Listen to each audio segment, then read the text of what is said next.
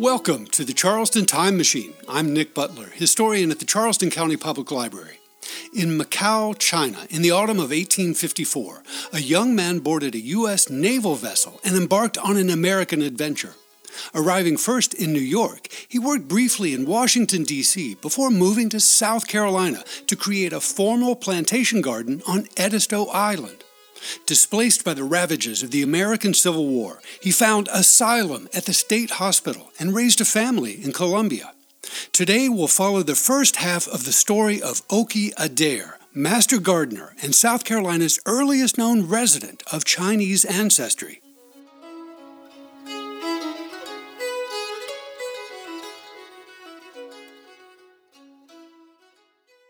Recently, while compiling demographic data for a future podcast, I became distracted by a single curious fact buried within the 9th census of the United States, compiled in 1870. A published synopsis of that census illustrates that the population of South Carolina included 705,606 people, comprised of 415,814 quote-unquote colored inhabitants, 289,667 white people, 124 people identified as Indian, and 1 Chinese resident. Comparing this data with other synopses published by the U.S. Census Bureau, I learned that the state's lone Chinese resident of 1870 was the first of that nationality to be recorded in South Carolina since the beginning of the federal census in 1790. Further statistical data extracted from the 1870 census indicates that this pioneering citizen of Chinese extraction resided in Richland County in the center of the state. Eager to learn more about his or her identity, I turned to that part of the census enumerating the names of individuals within Richland County. Here I found South Carolina's first recorded Chinese resident, a 35-year-old man named O. Adair, who's employed as a flower gardener at the South Carolina quote-unquote lunatic asylum in the capital city of Columbia. A few days after discovering this information, I was at the library chatting with the staff of the South Carolina History Room about the curious Mr. Adair. I had no knowledge of his backstory, but I was hoping to find more information about how he came to reside in the Palmetto State. Then my colleague Lish Thompson spoke up. "You mean Okie Adair," she said, "the Chinese gardener from Edisto Island?" Lish, I then learned, is related to the family that once owned Bleak Hall Plantation and had once employed Okie to create a formal Japanese or Chinese-style garden on Edisto Island in the years just before the Civil War. This conversation led me down a rabbit hole of research to learn more about the history of Okie Adair. Because he was neither rich nor famous, I did not expect to find many details about his long-forgotten life in South Carolina, his childhood in China, or the chain of events that brought him to this state. Thanks to a number of unique circumstances within his interesting narrative, however, I was able to find a long trail of clues enabling me to trace his story from the Garden of the Lunatic Asylum in Columbia back to Edisto Island, Charleston, Washington, D.C., New York, Macau, and finally to the city of Guangzhou. Okie's journey from China to the United States occurred within the context of an international expedition funded by the U.S. government in the early 1850s. President Millard Fillmore was determined to open diplomatic and commercial relations with Japan, despite that island nation's strong tradition of cultural isolation. To force the Japanese government to open its borders to American merchants, Fillmore authorized in 1852 a naval expedition led by Commodore Matthew C. Perry. Besides armed vessels to intimidate the Japanese, the U.S. government also loaded supply ships with samples of American products and enlisted a physician and botanist, Dr. James Morrow of South Carolina, to gather samples of Japanese plants for scientific study and for propagation at a new greenhouse on the grounds of the U.S. Capitol in Washington, D.C. The bulk of Perry's naval squadron embarked in November and arrived at the British colonial port of Hong Kong in April 1853. The U.S. Navy sailed to Japan the following month with their Black ships and issued demands for American access to Japanese markets. Perry withdrew to Hong Kong in July to allow the Japanese government some time to consider its response to the American overture. Dr. Morrow did not participate in Perry's first visit to Japan because he did not receive his appointment as botanist to the expedition until February 1853. After departing from Delaware Bay in early March aboard USS Vandalia, Morrow's arrival at Hong Kong coincided with the return of Commodore Perry's squadron from its first visit to Japan. When Perry's naval squadron steamed back into Japanese waters again in February 1854 to force the negotiation of a trade agreement, James Morrow followed and supervised the exhibition of various American implements, including a miniature steam locomotive. After completing that work, Dr. Morrow and an American-born translator spent nearly 18 weeks collecting samples of many hundreds of native plants that were unknown to Western science at that time. Commodore Perry and his Japanese counterpart signed a formal trade agreement on July 11th, and the entire American entourage soon withdrew to Hong Kong. Because Dr. Morrow lacked an official berth aboard an American warship, however, he checked into a hotel at the nearby city of Macau, across the Pearl River Delta from Hong Kong. During the early weeks of August 1854, James Morrow busily pressed hundreds of dried plants onto paper folios and packed scores of live plants into a number of cases for the long return voyage to the United States. Each of these containers was probably a Wardian case, a sort of portable terrarium designed for transplanting live plants over long distances. On August 22nd, Commodore Perry steamed across the harbor from Hong Kong to Macau to collect the botanical cargo aboard USS Mississippi.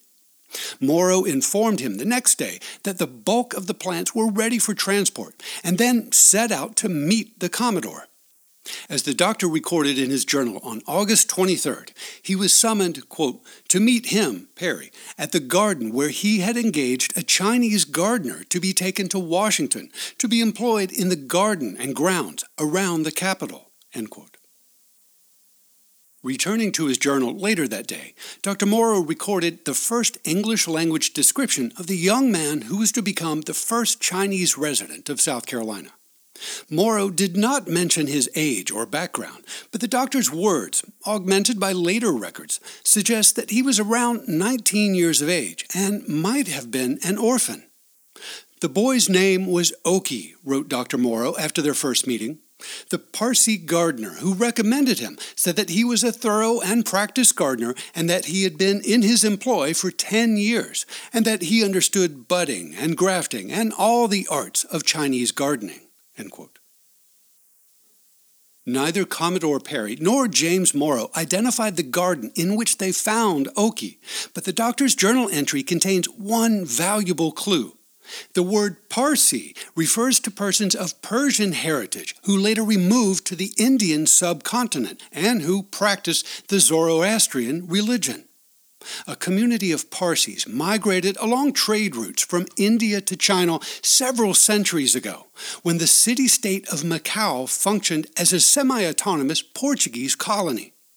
Within this multicultural context, an American naval officer arrived in August 1854 seeking an experienced hand.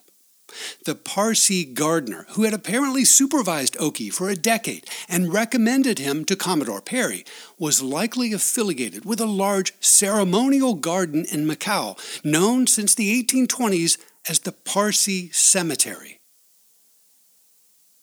Oki might have been employed by Parsi clerics in Portuguese Macau, but the sparse evidence of his later life suggests that he was both ethnically and culturally Chinese. Dr. Morrow's spelling of the young man's name, for example, which was repeated with little variation over the next quarter century, probably represents a rough transliteration of his proper identity.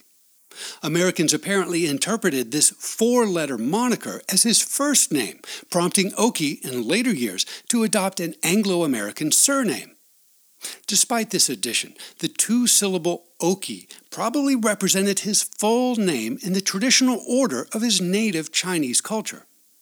The initial syllable O is likely a family name, while the second, Qui or Ki or perhaps Chi was probably his given or individual name. In the United States of the 21st century, we might call him Ki-O or Chi-O. Descriptions of Oki's youthful appearance do not appear among the journals of Dr. Morrow or Commodore Perry, but we can at least consider his hairstyle. Chinese men living under the ruling Qing dynasty at that time were required by law to shave their forehead and wear the rest of their hair in a long braided queue. Oki might have been wearing this traditional hairstyle when Commodore Perry hired him in 1854, but it's also possible that his decade-long residence within Portuguese-controlled Macau enabled him to wear his hair as he pleased. In either case, records of Oki's later life in New York, Washington, D.C., and South Carolina include no mention of the stereotypical pigtail or queue that identified so many of the Chinese-American immigrants of the mid-19th century. Oki's motivations for leaving his native land were probably similar to that of the tens of thousands of Chinese men and a smaller number of women who emigrated to California during the 1850s. Their country had suffered years of famine, natural disasters, political repression, and finally a bloody civil war that historians now describe as the Taiping Rebellion. If he lacked a strong family connection to his native land in 1854 and sought to escape the violence then raging around his home province of Canton, now Guangzhou, Oki might have embraced the opportunity to practice his pastoral profession in a distant land. Pursuant to orders of Commodore Perry on August 23rd, quote, the boy Oki was shipped at once on board USS Mississippi to receive $10 a month and his rations and have 3 months advance with good security, end quote. He was young, active, and lively, wrote Dr. Morrow in his journal at that time, and was suitable to go on board ship with sailors. From the beginning of their relationship in August 1854, Oki's industry and discipline quickly won the trust of the American botanist. Morrow later identified his young Chinese companion as the principal assistant in putting the plants in the cases at Macau and Hong Kong as they readied for departure. When I asked him if all the plants could live till we got to America, recalled Morrow of his botanical colleague, he said that all could not, but perhaps one half might. On the sultry morning of August 25th, Oki helped Dr. Morrow load numerous cases of live plants onto a large boat and commenced the long journey to the United States. They sailed and rowed 7 miles under the oppressively hot sun to the USS Mississippi at anchor in Macau Roads and finished transferring the cases onto the ship by 2 in the afternoon. While Morrow returned to his hotel room for the evening, Oki made a final trip into Macau, perhaps to say farewell to friends and family, before returning to his new home aboard a U.S. naval vessel.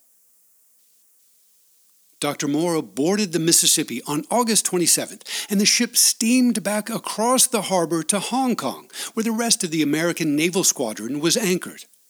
While the botanist resided on shore with a friend in the city, Oki tended the plants aboard the warship.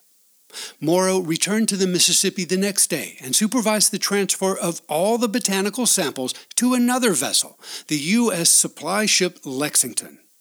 After receiving orders from Commodore Perry to proceed to Washington with the plants, Morrow gathered the last boxes of materials on September 2nd and joined Oki aboard the Lexington. The steam-powered vessel cast off from Hong Kong on September 9th and commenced a maritime journey of approximately 18,000 nautical miles.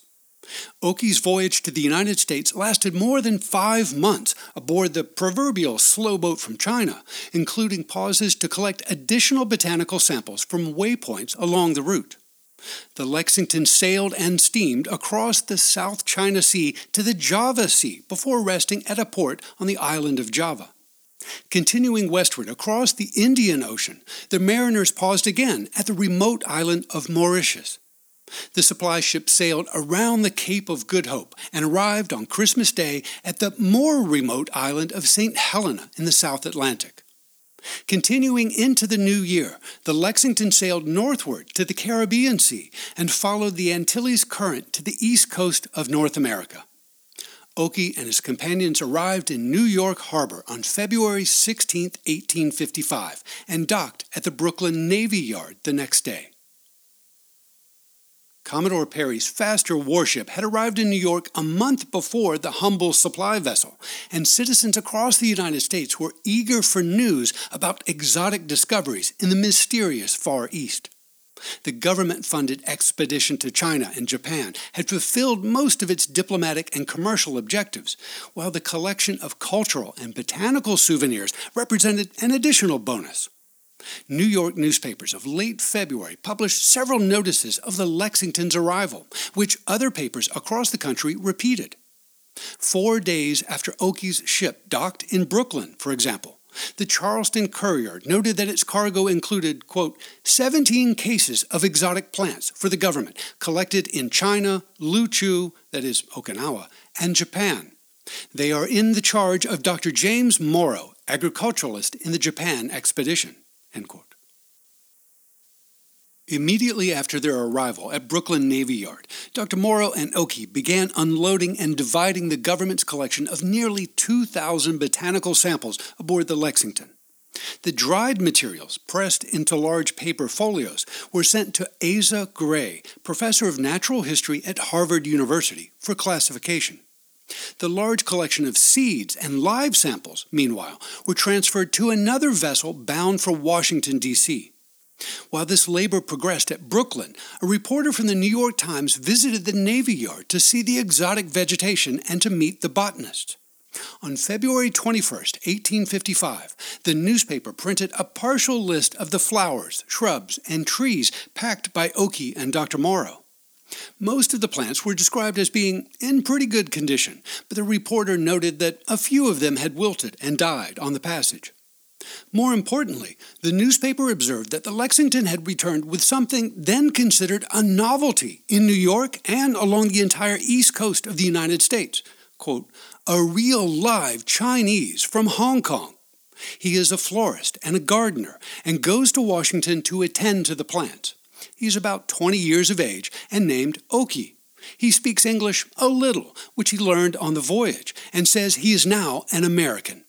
He was born at Canton and is tolerably good-looking, end quote.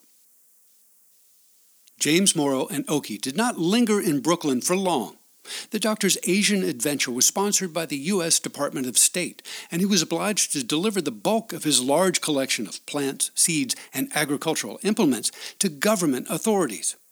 In the spring of 1855, the federal government maintained a relatively large botanical and horticultural reservation encompassing approximately 10 acres on the west side of Capitol Hill. The site was known by a variety of names during its early years, but in August 1856 was officially designated the United States Botanic Garden. In 1850, workers had erected here a relatively modest-sized greenhouse or hothouse or conservatory in the Gothic Revival style fashionable at the time.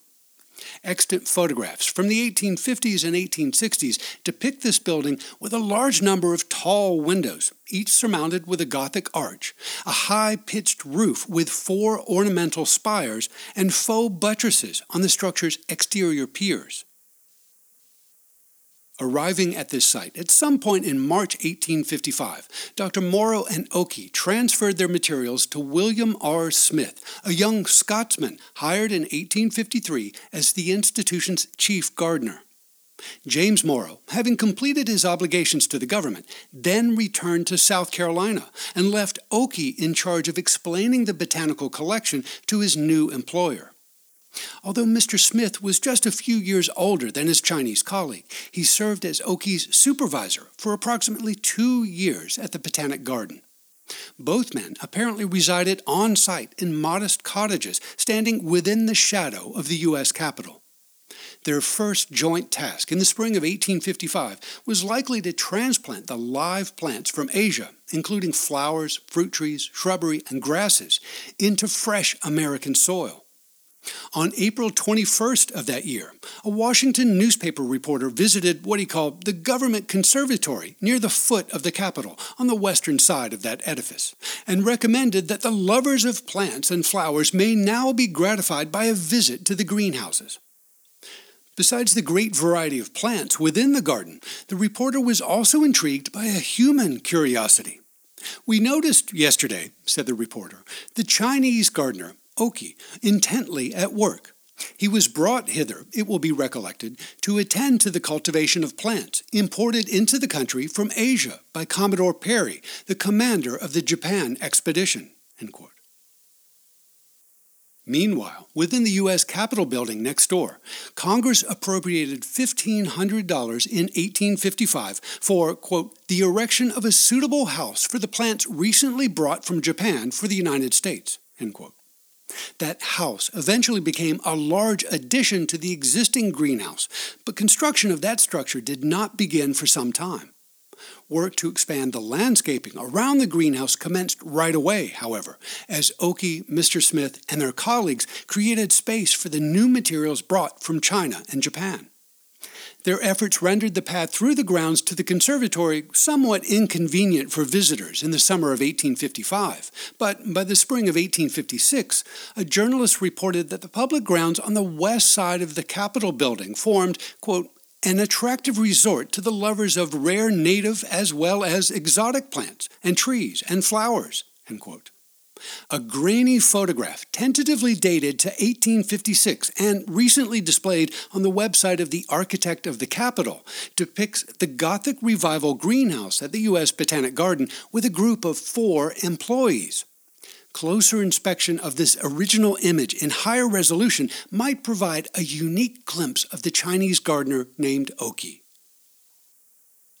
Details relating to Oki's removal from the District of Columbia to South Carolina are not as robust as those concerning his path from China to Washington, but that transition seems to have occurred during the year 1857. By January of 1858, for example, we know that Oki was a familiar face at Bleak Hall Plantation on Edisto Island, tending to a large formal garden that he had created for his new employer, John Townsend. Circumstantial evidence suggests, however, that Oki's decision to migrate southward into a landscape dominated by enslaved laborers followed conversations with an old friend. Dr. James Morrow of South Carolina, who had retired to his southern home in the spring of 1855, returned to the nation's capital in early 1857 to secure compensation for his work with Commodore Perry's famous expedition to Japan.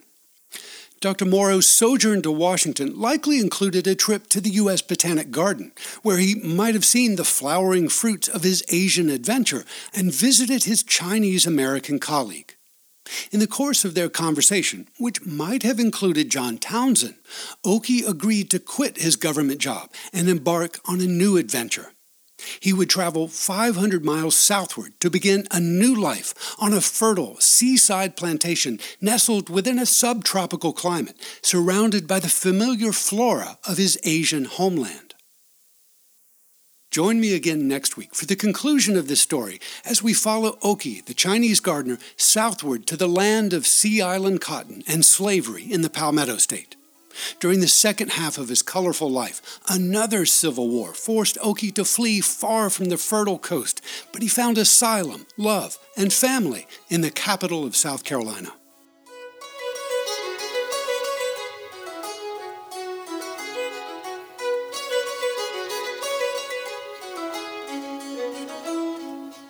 Charleston County Public Library is your home for local history. To explore our resources and programs, and to read an illustrated transcript of this podcast, point your web browser to ccpl.org.